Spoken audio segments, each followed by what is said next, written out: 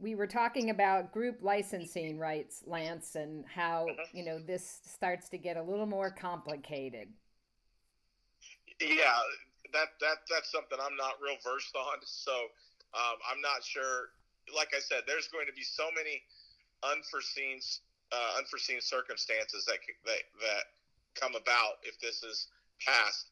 And I'm sure they've thought of as much as they can, but it's going to be a real tricky. It's going to be a real tricky subject, and it's going to be hard to navigate. And we'll just see. We will see where it goes. I'm sure there'll be a lot of learning on the fly with this thing.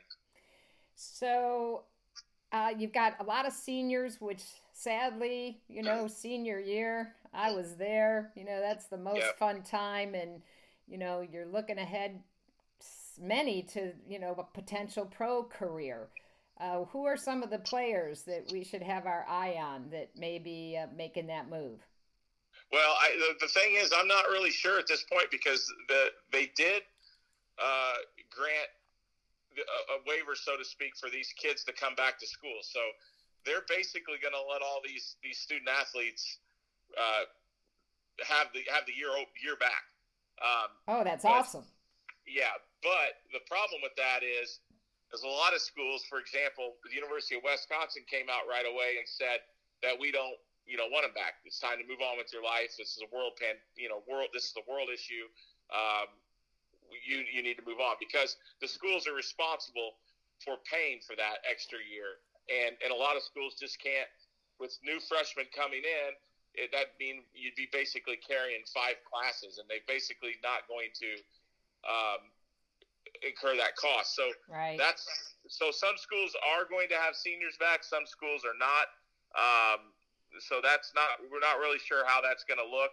And then as far as the kids turning pro, there wasn't a lot of big name players. I mean, last year we had the class of a lifetime with Morikawa, Victor Hovland, and Matthew Wolf. Right. That this year's class wasn't like that. Yeah. So and now it's with the uncertainty with the PGA Tour and even on the LPGA with Q schools and the mini tour or the tours that lead to the big leagues. I guess we could say we're not really sure how that's going to look. So there's a lot we still don't know. Well, and especially if it all goes to plan, the tour schedule has now gotten very compressed and jammed into the fall. Yes. So, it's certainly just like everything right now. It's a day by day Yep. in terms of how this is all going to work out, and you know, so the governing bodies of golf constantly in communication, even just to reschedule their tournaments, as we talk about every week, Right. between the Corn Ferry and the Symetra. Then you work up to, the champions and the LPGA and the tour. It's the European tour. My goodness. Yep. They've got to have a number of whiteboards out and statisticians trying to figure this out. Right. Right. It's gonna be a lot of golf. I think this fall. Well, I think we're all going to need it. That's for sure. I think Yep. we'll take as many sports opportunities and live, real time sports on TV that we can, whether they're Right. fans or no fans, right? Correct. Correct. So we still have an award season coming up. Is that true?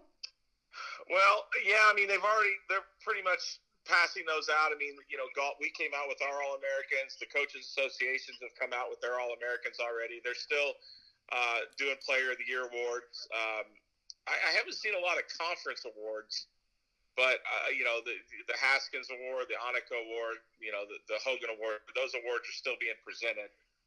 It's kind of tricky because you lost about probably 30% of your season, maybe more than that in some cases, and then obviously your championship segment. So with conference and NCAA. So yeah, they're still doing some of that, but it'll be announced probably over the next few weeks. But yeah, it's a little tricky. Well, I know another thing because I used to be the director of the Golf Week Academy back in the day when we used to do this terrific camp for high schoolers going into college golf. And what you learn is the number of programs that are out there. But I really see with the colleges and universities struggling as they are because of loss of revenue, that trickles down immediately to sports teams. And we know that golf is sort of on the lower end of the totem pole. So how do you think that's going to impact some of these teams? Obviously the budget cuts they're dealing with. I mean, we might see teams not play. Instead of playing 5 tournaments this fall, they might play 4. Instead of flying to all their events, they might be limited on flights, maybe no flights at all, maybe only going to tournaments you can drive to. Just cutting corners wherever they can to save a few dollars. The one thing you got to remember, too, is these teams didn't spend any money this spring from travel because some teams only played 1, maybe 2 times in the spring. So their spring budgets, they weren't spending any money. So it's not like there might still be some money there, that they didn't spend. But obviously a lot of these schools did lose revenue from the NCAA basketball tournament and from, wherever else they may be getting their money from their student enrollment. So there'll be some cuts. I mean, we've already heard of coaches' salaries being frozen or no increase in inflation costs, things like that. So I think there's a big worry that there was going to be a lot of sports teams cut. I don't know if we're going to see that. I don't think we will. I think we'll see more teams just be less spending. I mean, we all know that there's a crazy amount of overspending at a lot of college athletic programs, especially your football and your Power 5 schools. So maybe they'll just realize that they don't need to spend money on all the things that they're spending money on and cut back a little bit. Finally, before I let you go, as we all know, former PGA Tour player Casey Martin, who then became coach of his hometown Oregon Ducks and led them to a national championship, has had, fought illness for a long time. And can you give me an update on that he was having, potential of looking at having to amputate his leg?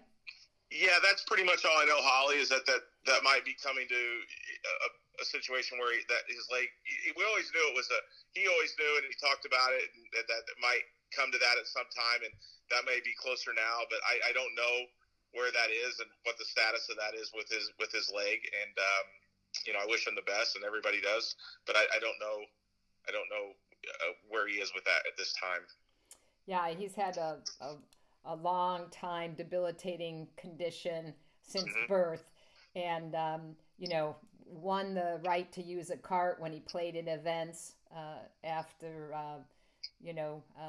having that passed with the Americans with Disabilities Act, and he's really been such an inspiration, and so indeed we wish him well. Yes. All right, Lance Ringler from Golf Week. Nobody goes deeper in this business than Golf Week magazine, and our listeners can check out all the golf news at golfweek.com. We appreciate your time, Lance. Stay well. Anytime, Holly. Thank you for having me. Thanks. Bye-bye.